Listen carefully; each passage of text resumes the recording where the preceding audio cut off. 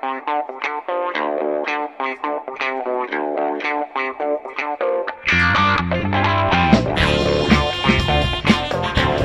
the second pick in the 2016 NFL Draft, the Philadelphia Eagles select Carson Wentz, quarterback, North Dakota State.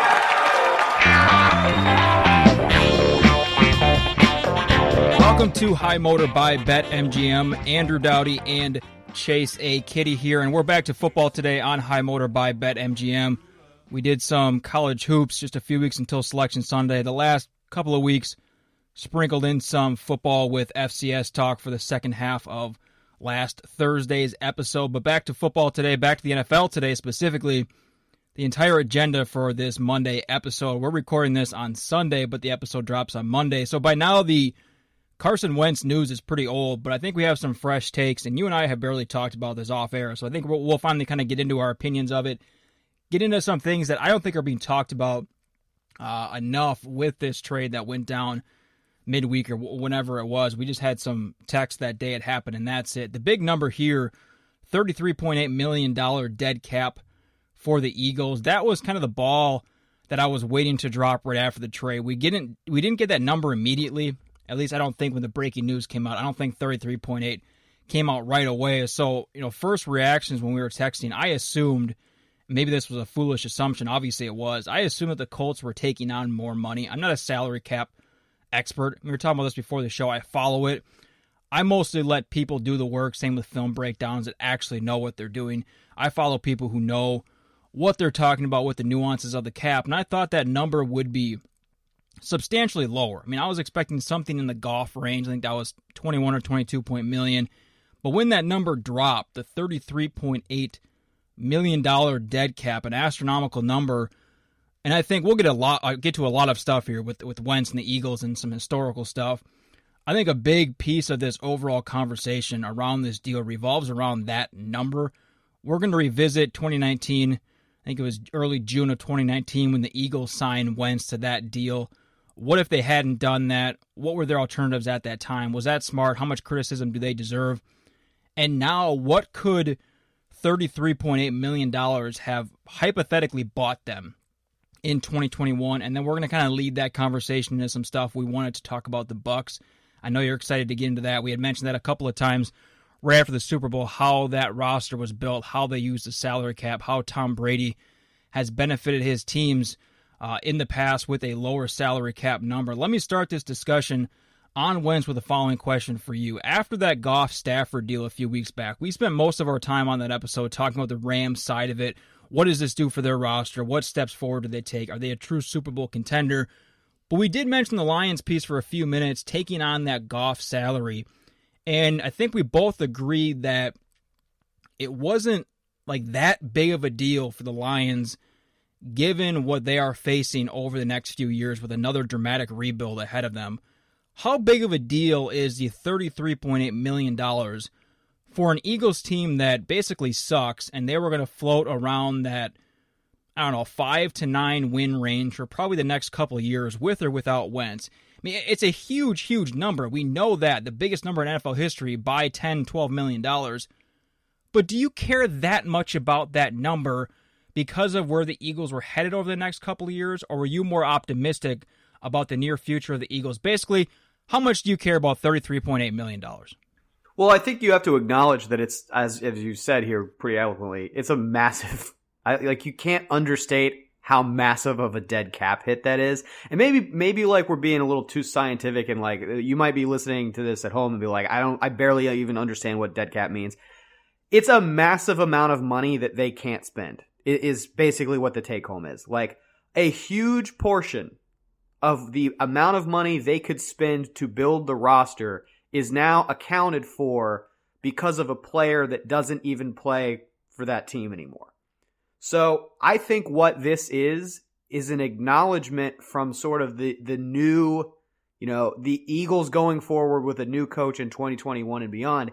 Hey, this team is not currently good, and we're not going to be able to fix it in 1 year. And so I think if you operate from that framework, it becomes less of a big deal because it's not like they were going to compete for, like a playoff berth or a serious playoff run in 2021 anyway. They're going to have a nice draft pick for this spring's upcoming draft.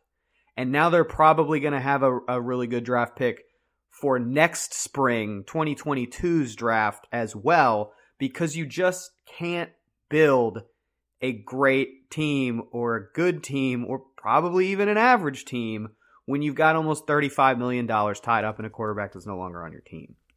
The question that I've been fascinated with over this is, what is $33.8 million worth in the NFL in 2021? This is really an interesting question this year because of the salary cap situation after last year. So the cap was $198 million for 2020. The cap increased by at least $10 million in each of the last 7 years. So if that were to happen under normal circumstances, we would ballpark it around, we'll say, $210 for 2021 under normal circumstances. If you're following here, I think you are. $198 for 2020, $210 for 2021 under normal circumstances. Instead, for 2021, it's projected to be somewhere between $180 and $190 million. So between $20 and $30 million lower than what teams were expecting even a year ago from right now. And teams plan this out pretty far. I mean, they have projections out 4, 5, 6, 7 years. And we're talking even a year ago. Yeah, I mean, COVID was happening. We're talking, February 21st. We knew that it was coming. I don't think anybody knew what potential impact it was going to have. So even a year ago, maybe even around draft time last year, we didn't know the financial fallout from COVID. So even a year ago, let alone 5 years ago, teams were planning this out. And now it's $20 to $30 million lower than what teams were expecting in a normal year. In the case of Philadelphia, you're down $20 to $30 million in cap space, just like every other team is. Plus, you can't spend the $33.8 million for a player that's not even on your team. Before we get ahead of ourselves here, I think that the key to this piece is that it's not like they replaced Wentz with a highly paid player. It's not like they dumped Wentz and they're now paying another quarterback, or just take Jalen Hurts, for example, because he is the quarterback. They didn't dump Wentz and then pay Jalen Hurts $20, $25 million to replace him. I mean, Jalen Hurts has a cap hit of $1.3 million this year. I mean, they'll have one of the cheapest quarterback rooms in the entire league, probably the cheapest. I have to go and look through. It would be shocking if somebody had a cheaper quarterback room. Yeah, it's got to be. Yeah, I don't exactly know like what Sudfeld's situation is for 2021 and what they're planning on doing. I assume that they might draft somebody late or sign like an Andy Dalton type of quarterback. So maybe it ends up being up around 10. But even if they're there, we're talking about one of the cheapest quarterback rooms in the league. When I don't have the numbers pulled up in front of me, but I bet half the league probably has more than that. More than $15 million tied up into one quarterback. But anyway, still $33.8 million in the books for a player not on their team. And Pro Football Focus did a really good, I love their free agency rankings they do every year, because they not only break down the rankings by player, but this year they have 150 players, and they did a projected contract, so that the destination the team that might sign them, and the value, both laying out years, total money, guarantee money, all of that. So using those projections fairly loosely here, because we don't know what teams are prioritizing. We don't know if, for example, if Kenny Golladay is projected to get an average annual value of 23, if the cap drops by $30 million, does that now drop to $16 or $17 million? Nobody on the planet knows how all that's going to shake out. So in the case of Philadelphia, they need a lot of positions. I mean, you could argue every position outside of quarterback. You could even say maybe they want to draft another quarterback in case Jalen Hurts' few starts weren't as good as they seem. The Eagles need cornerbacks, they need receivers, they need linebackers, they need basically everything. So looking at Pro Football Focus's top 150, just search Pro Football Focus free agency rankings and you'll find it.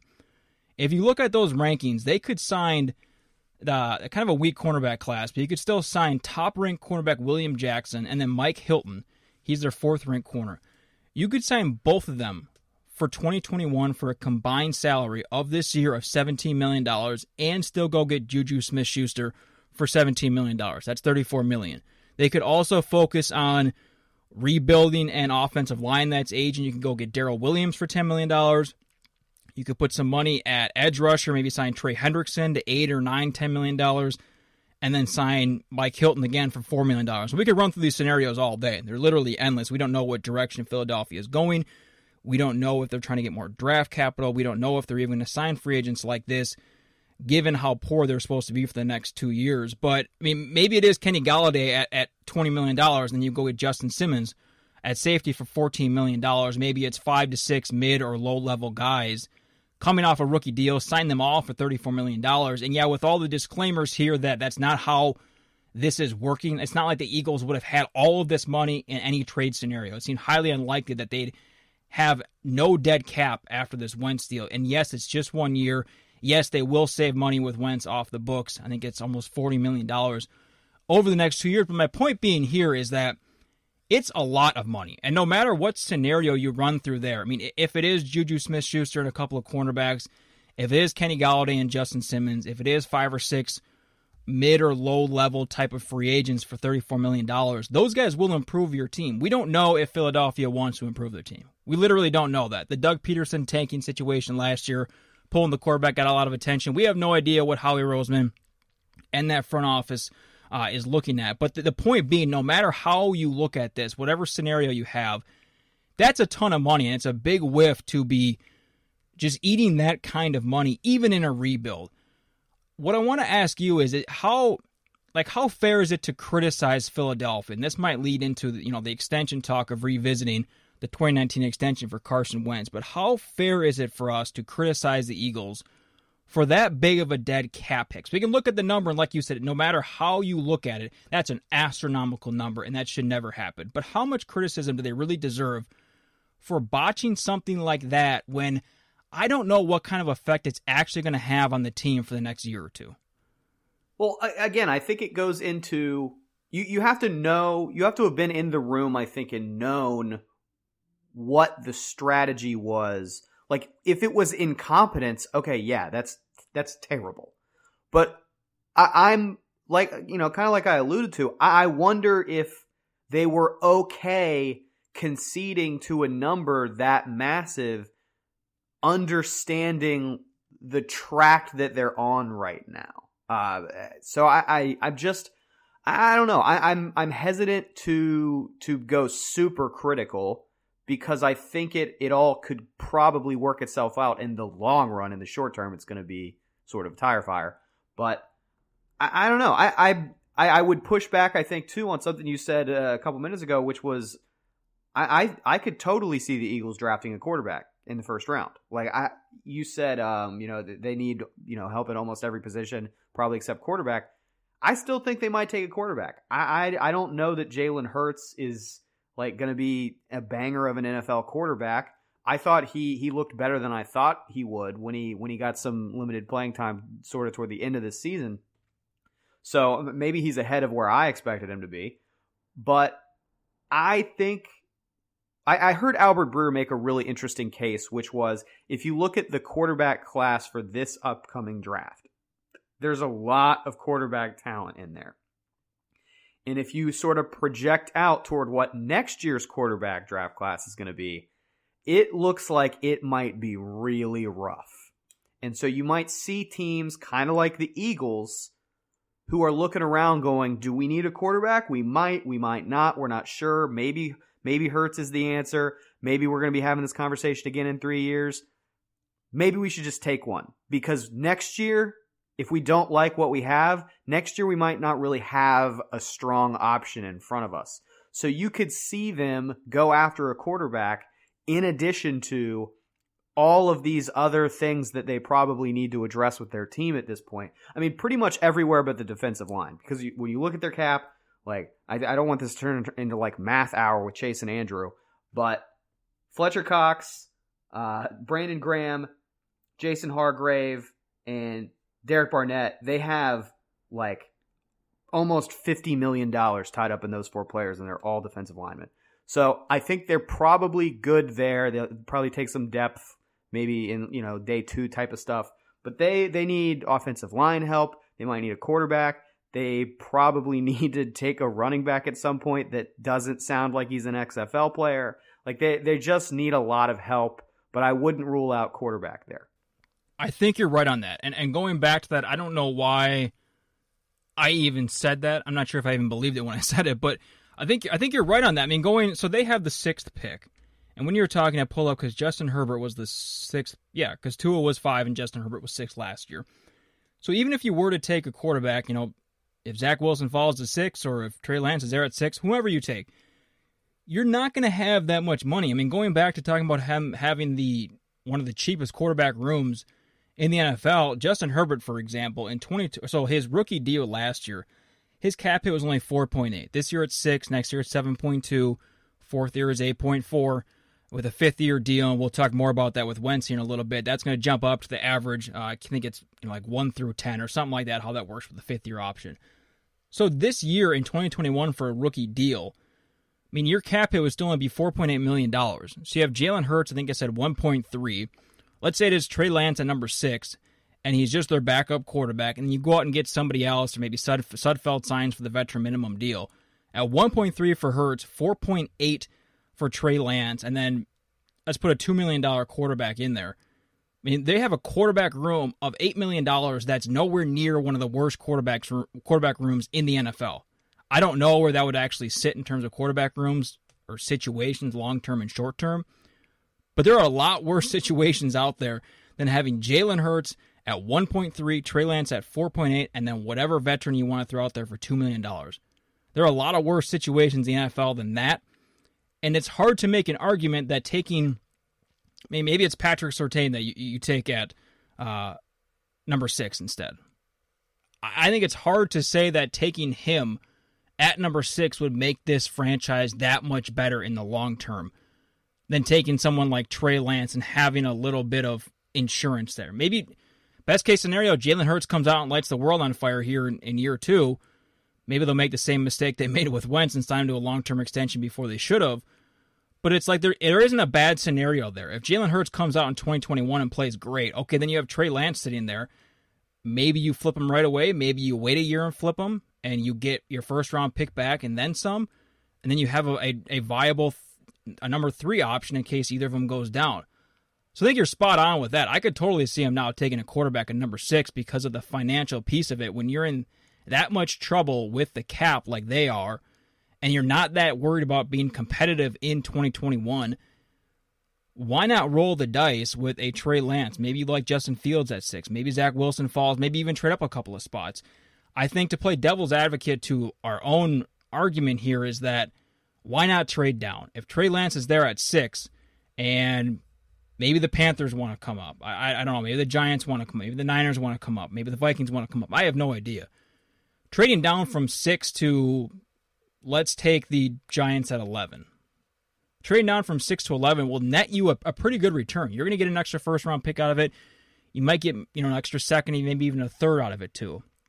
Would that benefit the team more long-term, or because of what you're saying, if Jalen Hurts comes out and doesn't play that well in 2021, all of a sudden you're staring at a poor quarterback class in 2021 in the 2022 draft, and having that extra first-round pick doesn't really mean dick.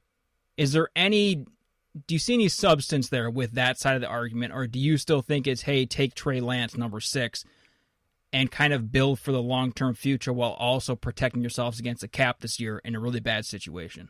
Well, I think the interesting thing that you could pair with that idea of trading down or not taking a quarterback or whatever is one of the things I've also talked about a lot is my theory of cheap quarterbacks and how that's your prime Super Bowl window. So any year, like if you feel like this is going to be a multi-year rebuild where you're maybe not super competitive in terms of winning a Super Bowl, right? Like you're not competitive on that level until 2022 or 2023. Every year you don't take that quarterback is a year toward the end of your window. So like if you have a cheap quarterback for 4, maybe 5 years and you start the clock this spring, like that's now, like you're already burning one of those years on this 2021 season where we're kind of acknowledging you're probably not going to be that competitive because of your cap issues. So maybe you put it off and you start looking around for a quarterback in 2022, either through free agency or through the draft, because that's buying you time toward the end of that championship window. But then you're rolling the dice with, are we actually going to get a championship caliber quarterback? My guy Russillo argues that, hey, like even in bad years, there's always like There's usually somebody that's good. We might not be able to identify them on publicly, like on the front end of that, but it's rare that we have a quarterback class that is so bad that nobody comes out of it. So it's just kind of, where do you want to take your risk, right? Do you want to take it now, take a guy maybe a little bit too early, and then you've got to pay him before the rest of the roster catches up, and now you've got issues down the road where you're good, but maybe your window closed too fast? Do you want to risk not having a good quarterback at all, and maybe you're just sort of in limbo with, you know, an offense that's a little bit stagnant, especially in this era of wide open everything right now? I mean, it's a tough situation, and you know, that's sort of the name of the game when you're a front office and when you're playing with all these numbers.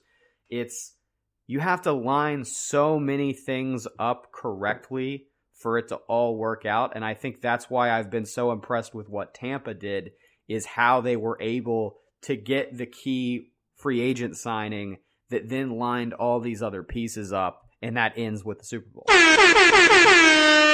So you nailed that JMU number on Thursday's episode. I think you said something like, this is about as easy of a bet as you can make, hitting that 40.5. JMU throttles Morehead State for Thursday's episode. Where are we going today?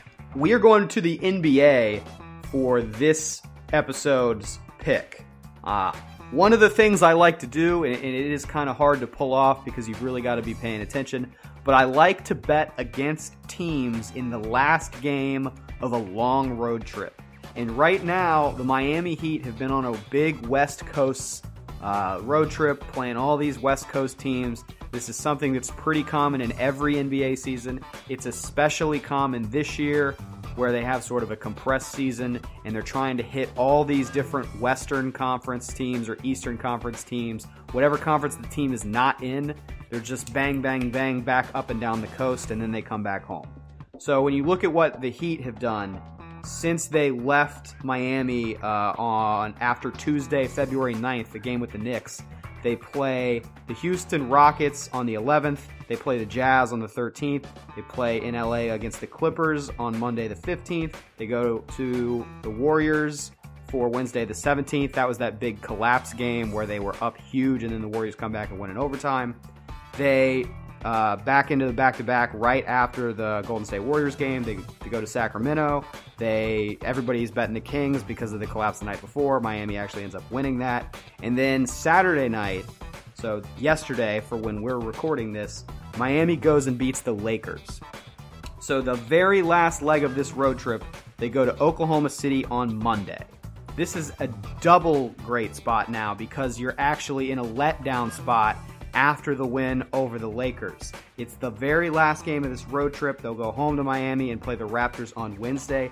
The line for this game isn't even out yet, but I expect it to be a small number either way. Maybe Oklahoma City's favored by 2, maybe Miami's favored by 2.5. I don't know, but I don't think it's going to be a very big number. The number's not out yet. Either way, when it posts, I am going to be betting Oklahoma City. I'm betting against Miami in this letdown spot after the revenge win over the Lakers that they played in the finals. I'm betting against Miami in the final, oh my God, I just want to go home, let's end this road trip game of this big long swing out west. So that is my thought process for this game. Like I said, we're recording this podcast early enough that the number's not out yet, but when it comes out, I expect it to be small, and I'm going to be betting Oklahoma City. Carson Wentz signed his rookie deal, obviously, right after the draft in 2016. That was the 4-year, $27 million. And then he played 16, 17, and 18. And for that fifth-year option that's available to first-round picks, that needs to be declared. If the team was going to take the fifth-year option, they need to declare it by the first week of May, before the fourth year. So in the case of Carson Wentz, the Eagles needed to say by the first week of May in 2019 that they were going to pick up the fifth-year option for 2020. The Eagles did that. It was late April, I believe, when they came out and said that we're going to pick up the fifth-year option for Carson Wentz for 2020 after he had already played 3 years. A month later, about 5 weeks later, came that new deal that put ourselves in this position, $128 million over 4 years. And the thing about this is it was 2021 through 2024. So they were going to have Wentz on that rookie deal in 2019, the final year of it. And the fifth-year option bump for 2020, but still very reasonable for a quarterback. And then after that, the new deal would start. So he'd play out the final 2 years of that rookie contract, and then the new 4-year deal would start in 2021. So he hasn't even started that deal yet as we're talking right here. At the time of that deal, he had missed 8 games the last 2 years in 17 and 18. He was a good quarterback. I think we often forget that Carson Wentz came out as a good quarterback. He played well as a rookie. He played well in 2017, and he played well in 2018. It seemed like Philly had their guy. I don't know if there were many people out there that actually believed that Carson Wentz wasn't the future quarterback for the Philadelphia Eagles. So let's not pretend that Carson Wentz sucked in his first 3 seasons. Like, we agree on that, right? He was legitimately good, and he appeared headed toward a good career in Philadelphia. I feel like that kind of gets lost. Do you get that feeling too? I don't know if it's totally lost, but we do have a whole lot of people living in the now and being hypercritical of both the Eagles and the Wentz, when the reality is, a couple years ago, he was in MVP contention. I don't know how serious of a candidate it is, but he was one of those names that got thrown out like, oh yeah, and Wentz is in the mix. Like he's probably going to get some votes. So when you're talking about a quarterback of that caliber, then yeah, you pay that guy. This is not like other positions in the NFL. You have to take care of your quarterback because he's the face of your franchise. You can't, I get that Jerry Jones is kind of doing this with Dak Prescott, but I think most organizations, most of the time, are not going to play out the 5 years all the way through on the rookie deal and then like franchise tag him, like in year 6. I mean, it's just unusual and not generally how the position is treated because of just all of the extra stuff that goes on top of being a franchise quarterback. That guy usually gets paid. Now, sometimes in the case of like Jared Goff, probably paid a little bit too early and definitely too much. But I don't necessarily think the Eagles did anything wrong with paying Wentz. But I thought they paid him around the right time. I think it would be weird to do it earlier. I think it's borderline disrespectful to do it later. So I don't really have any criticisms of that. I kind of agree, but 2 questions to kind of circle back of what you were talking about. Was it too early or not? First question, why then? And if not then, if you're not signing him to the extension in 2019, would they have done it after the 2019 season anyway? On one hand, he was still, I think he dropped off a little bit in 2019, but like he was still responsible with the football. He wasn't misfiring on 25% of his throws like he did in 2020. He was still fairly good in 2019, but they also took Jalen Hurts in the 2nd round. I get that they didn't take him in the top 10, but like a 2nd round quarterback, you're sending a signal there. It seems like Doug Peterson wanted to use Hurts in some sort of like hybrid fashion. He didn't use Hurts with Wentz in some sort of hybrid fashion. We don't really know. It always seemed like Peterson couldn't make up his mind when he'd put Hurts in the game.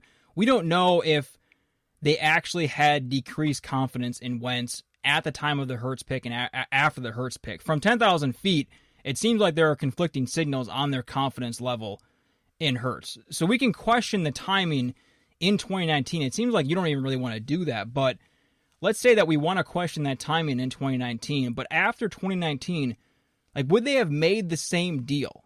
We don't know for sure, do we? We don't know if they still would have made that deal after 2019. If they would have, maybe would it have been like a 3-year, $75 million deal instead of a 4-year, $128 million deal? But we need to understand that they still could have made this deal before the 2020 NFL draft in which they took Jalen Hurts, right? We just don't know if they would have done that. Yes, and I think your 3 for 75 is probably right on the money of about what they might have done if they had waited. But I just don't think you wait for that. And I don't necessarily agree with your idea that drafting Hurts where they did sends a mixed signal. Wentz was a guy that had been hurt a little bit. Not, he wasn't, RG3 or anything, but he had been hurt enough that maybe you wanted a little bit bigger of an insurance potential than your average backup quarterback across the NFL. So you go get a guy like Jalen Hurts. Did I say Wentz? I don't know if I messed any of that up, but The idea is that Hurts is a guy that gives you upside at your backup. You probably don't have to pay him for a little while. You might not even sign him to like a veteran contract. You might just let him walk into free agency. He does give you, like you alluded to, some options as like a let's throw him in here and do something weird, Taysom Hill potential. So I don't necessarily agree that his drafting and his coming to the Eagles was a mixed signal. I feel a little bit differently than you on that. And somebody tweet at us, at High Motor Pod, if there has been some reporting on what the Eagles thought of Wentz post 2019. Maybe I missed that, but if they didn't make that, let's say they didn't make the 2019 deal. Let's put ourselves in that world. Maybe you still draft Hurts and let Wentz play out the fifth-year option. Like you said, it doesn't happen very much. I don't even know if that's... I have to go back and look. I mean, we're looking at Dak Prescott, but I'm trying to think over the last 15, 20 years in the NFL. Maybe that's something we'll go back and look and we'll talk about on Thursday's episode. Maybe you draft Hurts, let Wentz play out the fifth-year option, and then maybe you take, they were at 21 last year, maybe you take Jordan Love at 21. I mean, did they make a run at Tom Brady? Did they bring in Cam Newton or Phillip Rivers?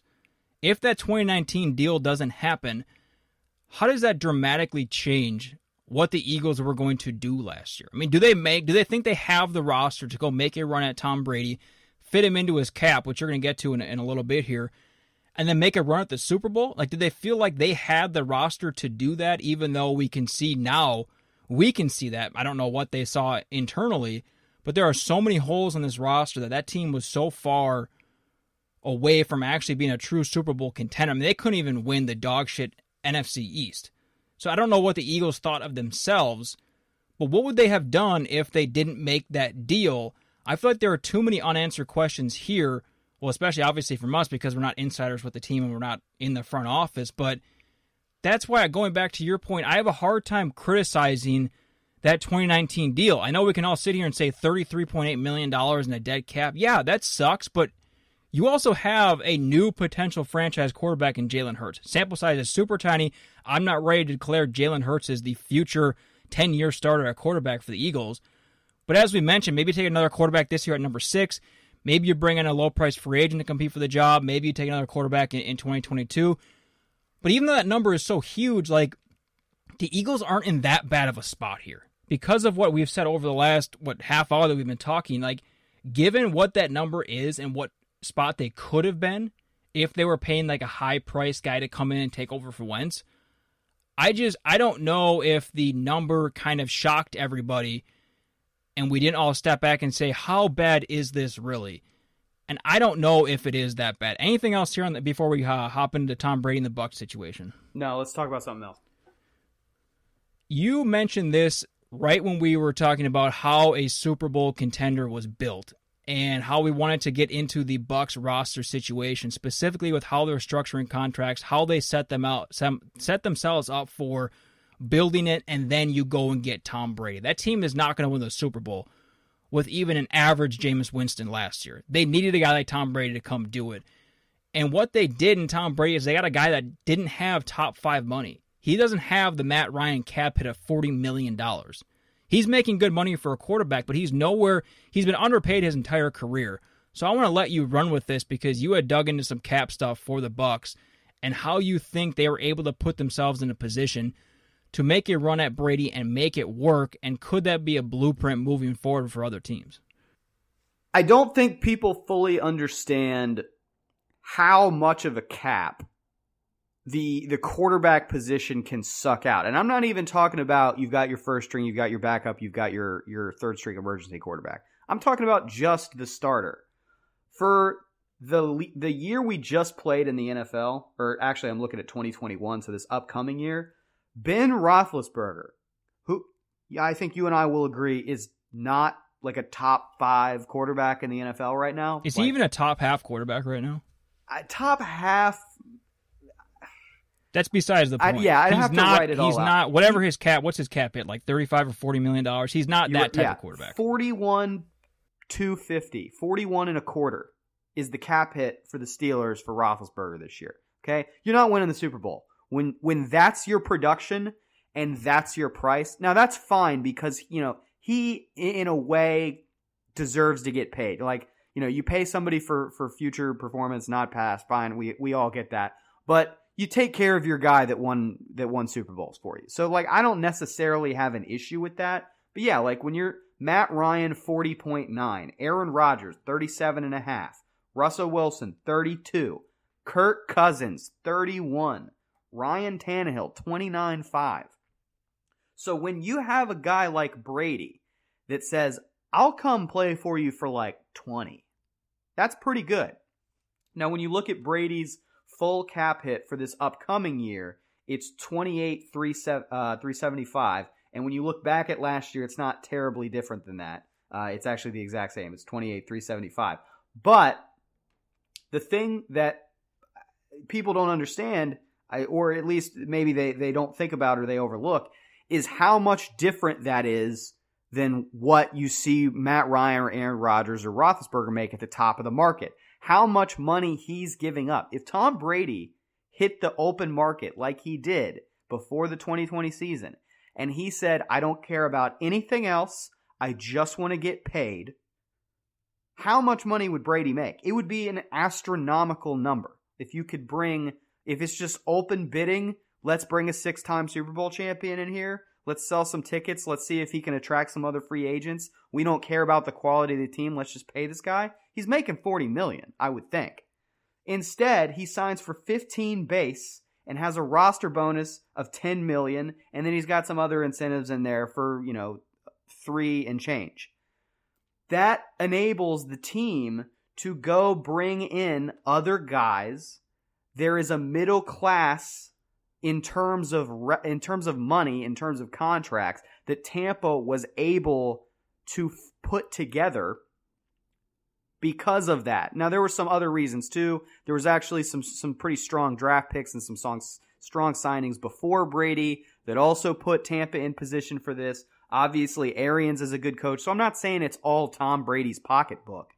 But, I mean, how much of this, I mean, if you really want to go comprehensive big picture, how much of this can you tie to the fact that Tom Brady's wife is successful in her own right, so he doesn't have to go make $50 million a year? So there's just a lot of factors if you really, really want to look at the whole thing. I just want to narrow in on what the cap situation for the Bucs looked like last year, because you had some extra room. Let's go down some of these players and what they make here. And I'm not going to go like super PBS on you. I'm just trying to give you an idea of what's going on. Jason Pierre-Paul, who we all know, he's a Super Bowl winner in his own right. Good player, $12 million. So, like, what are you laughing at? Are you laughing at PBS? PBS, like... I just mean I'm not going to go super granola on you. I'm not going to go, like, really, really granular. I'm just trying to give you an idea. JPP could probably command more money than this. I know he's toward the end of his career. Maybe not at the very end. He's toward the end. $12 million, that's a pretty good number, but he could probably command a little bit more if he wanted to. Gronkowski got $9 million. I actually thought that was the most exorbitant number of any of this. Like, the guy was retired. You could probably have gotten him for less. But I also think that was a little bit of kissing Brady's ring. Mike Evans, $8.3 million. Dude would definitely command more on the market. Well, yeah, I mean, we're talking about, I mentioned Kenny Golladay and going through some of these projections for Pro Football Focus. I don't know where people think like Mike Evans sits in the Kenny Golladay, Allen Robinson ballpark, but projections say that the average annual value for Robinson and Golladay, who I think were 3 and 4 overall on the free agency list for Pro Football Focus, and maybe this could vary a little bit, but the average annual value is like $20 to $23 million. I don't know if Evans would get that much. I don't even know how old Evans is. He's got to be almost 30. But the point being that Mike when did he come out of A&M? Like 13? Well, he was there when Manziel was there, right? Yeah. Manziel was there until 30. But anyways, he's got to be almost to his age 30 season. But if he were on the open market, he would get at least, bare minimum, like a 4-year, $65, $70 million deal, which is double what he's making right now. Yeah. So 8.3 is a nice deal for him, but it is a fortune compared to what they're paying Chris Godwin right now, who's still on his rookie contract. And makes total, like this is including incentives and everything, his cap hit $2.3 million. They got Sue for $8 million. They got Devin White for $6.7 million. Vita Vea, $4 million. Leonard Fournette, who was like a top top 5 pick, wasn't he? Wasn't he 4 at LSU? I might be making that up. 3, yeah. Yeah, he was high running back pick. Mike Evans is only 27 years old. Mike Evans is only 27. He's played 7 years already. So Fournette maybe he would get $20 million. Yeah, that sounds right. Like that middle contract where you get paid. Sure. Fournette, $2.5 million. Antonio Brown, $1.25 million. Antonio Brown. So there, because of Tom Brady, and not just because of the money that he didn't take, but also because of the confidence he gives you, you can now take some chances on some guys that might not pan out, but you've got some margin for error. Fournette is a guy that was basically left for dead when he was out in Jacksonville, right? Instead, he becomes like the sledgehammer to the Tampa offense there in the playoffs. Antonio Brown was a joke. I mean, a joke on Twitter. He was a punchline for a long, long time. Catches a touchdown in the Super Bowl. $1.25 million cap hit.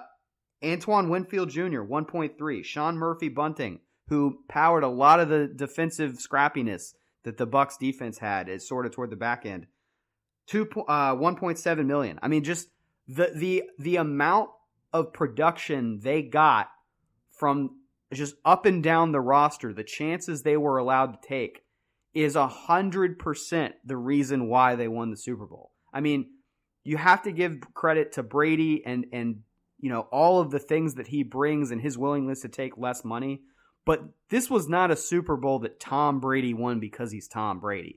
This was a 1-53 roster win, and the way the front office put all this together put them in position to do this. And I think it's easy to see all these markers now because it's hindsight, but there are certain things you see with teams that either win Super Bowls or that compete annually for Super Bowls in how their teams are structured and the fiscal health of what they're doing. And in hindsight, it's really easy to see why this happened for the Bucs and how they won because of how just filthy good a job their front office did. Well, it's also easy to see why teams like the Jaguars or the Giants or the Redskins or whomever don't win because they continue to throw just crazy. I mean, that offseason where the Jaguars spent like $1 billion on Calais Campbell and all those other guys. Nick Foles, I think, was in there. Maybe that was the offseason afterward. Who else did they get? They got, I'm blanking on the safety's name from Houston. But anyways, it shows you that, yes, that's how you win, but it also shows you how you don't win. Like, I don't know why teams continue to do this and throw this kind of... I mean, go through, if you haven't pulled up the Pro Football Focus projections, go through and see where they generally think players will land and, like, who the Jets might play. And I get that we are more optimistic on the Jets moving forward than we ever have been because there's obviously no clear path forward with Adam Gase, but these teams continue to do this, and they have, 50% of their entire salary cap tied up in like a safety and a receiver and a tight end or something, and then you don't hit on all these guys. I mean, like the Bucs hit on Antoine Winfield. I think he was like the last pick of the first round, or like one of the first 2 picks of the second round. Like they hit on Antoine Winfield. I don't know if that was luck. I don't know how well they scouted him. If they had liked him more, you would have thought they would have moved up for him. But anyways, it makes your margin for error even that much smaller. Like the Bucs did well, but even though they have Tom Brady and they have all these pieces, their margin for error was still razor thin. In the case of like the Redskins or the Giants or whomever that spent all this money on free agency, you're taking a razor thin margin, you're shrinking it down even more. One thing I want to get to that I was waiting for you for like 15 minutes to talk about, I had never seen this stat before. This is something that Warren Sharp tweeted out and he wrote about a little bit. This was back in August of 2019. Looking at Tom Brady's cap hits, restructure like in a little table of when the Patriots won the Super Bowl. So he has every single year laid out there, what his age was, what his current cap hit for that year was, and what the cap hit rank was. So in New England, he won 6 Super Bowls, right? In each of those 6 years, he never had a top 10 cap hit.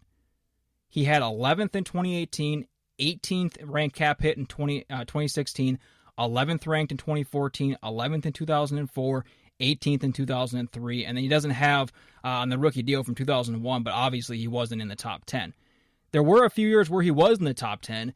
There were 6 different years where Tom Brady, 7 different years where Tom Brady had a top 10 cap hit, and the Patriots did not win a Super Bowl. I don't dig into the Patriots enough, daily or weekly to say if that was the exact reason why.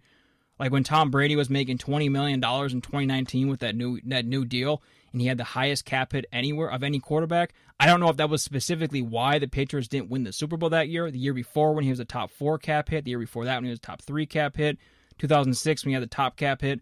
I don't know if that was the only reason or the biggest reason. But when you're talking about 6 Super Bowls with the Patriots, all of which he was never a top 10 cap hit, and I think with the Bucs last year he was either 7 or 8. So we're talking about kind of right on that fringe. But still, he's never won a Super Bowl in which he's been a top 5 cap hit. Going back to everything that you've said over the last several weeks of the rookie deal is how you win it. I don't know if this is like a separate blueprint or if it just kind of falls under the don't pay your quarterback $1 billion and you can make your team better. I think it's the same idea, just executed a different way.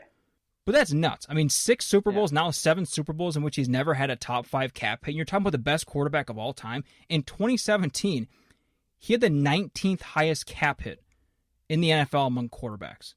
We'll have to go back and maybe look at what 18 quarterbacks are ranked ahead of him. I had never seen those stats before. That is outrageous. Yeah. Anything else on the Bucs? Well done. I think I'm done thinking about them now because I got this like massive cap crap. We got to think of a way. What do you call that? A crap? I think we should end the podcast now.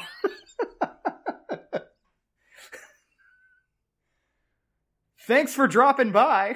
We will be back on High Motor by BetMGM on this Thursday. That's the 25th. That's actually the day that conference tournaments start.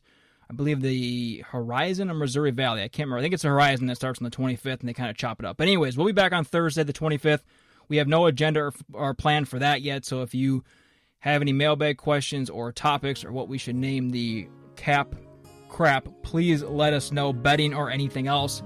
Send them to @HighMotorPod on Twitter. Until then, enjoy your weeks, and thank you for listening to High Motor by BetMGM. I saw a friend today, it had been a while, and we forgot each other's names, but it didn't matter 'cause deep inside the feeling still remained the same. We talked of knowing one before you've met, and how you feel more than you see,